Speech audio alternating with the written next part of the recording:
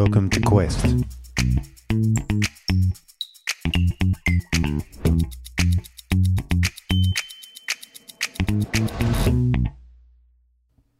G'day everybody, Pastor Adrian here. Welcome to Quest. Good to have you here on the podcast again, working through the commandments. Yes, okay, we're in the second set of the commandments, the ones about us, rather than the first three that are about us living with God and God with us. This is about us living together.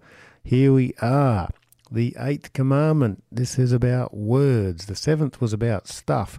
This is about words. Okay, let's have a look at it. See what you make of it. Commandment number 8. Don't tell lies about anyone. What this means, we should honour and love God, and so we should not tell lies about other people, give their secrets away, talk about them behind their back, or damage their reputation in any way. Instead, we should speak up for them, say only good things about them, and explain their actions in the kindest way. Oh boy, I think this might be one of the hardest commandments to keep. Oh man, the words we use. Oh man, and our reputation, you know. No one likes to be shamed.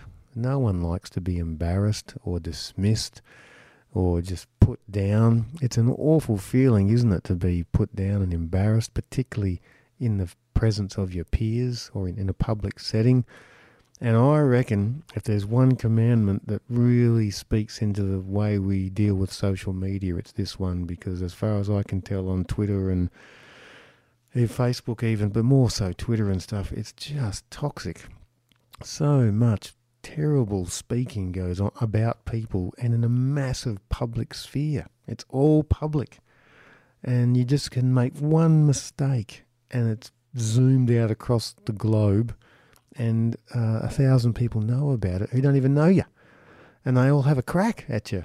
Oh, it's just terrible. And I know there's great suffering with young people when it comes to that pervasive sense of, you know, I'm going to get shamed. I'm going to get put down. It's just terrible. So, boy, if we ever needed the 8th commandment, it's now, and particularly as we deal with online digital world. So what's the point? The point is to speak in self-sacrificing love. That's the point. To speak in love, not hate, and etc., etc. Good reputation is really important to everybody, and we hurt people when we tell lies about them. Gossip, you know, goes around school. People putting people down behind their backs. It's terrible. Half of the soap operas are like that. Home and Away, just constant hearsay and gossip, and oh my goodness, if that's our model for how to be in relationships, we've had it. No, really important. We're here to defend the name of our neighbours as best as we can. Sure, people mess things up. Sure, they hurt us. Sure, they do bad things and say bad things.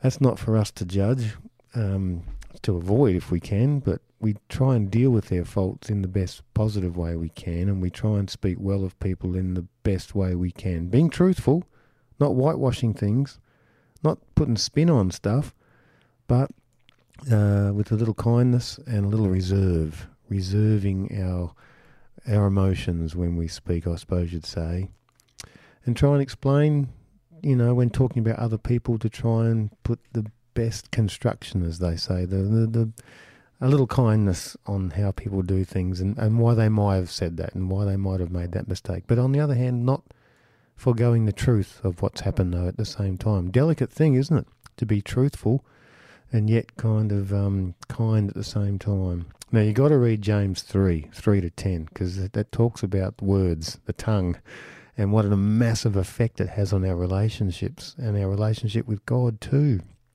Speaking ill of him is not a good thing as well. So that might be useful. James 3. Hopefully we can help you kind of stay on the right side of using good words as best as you can in your relationships, because that's good for relationships, good for how we live together in peace.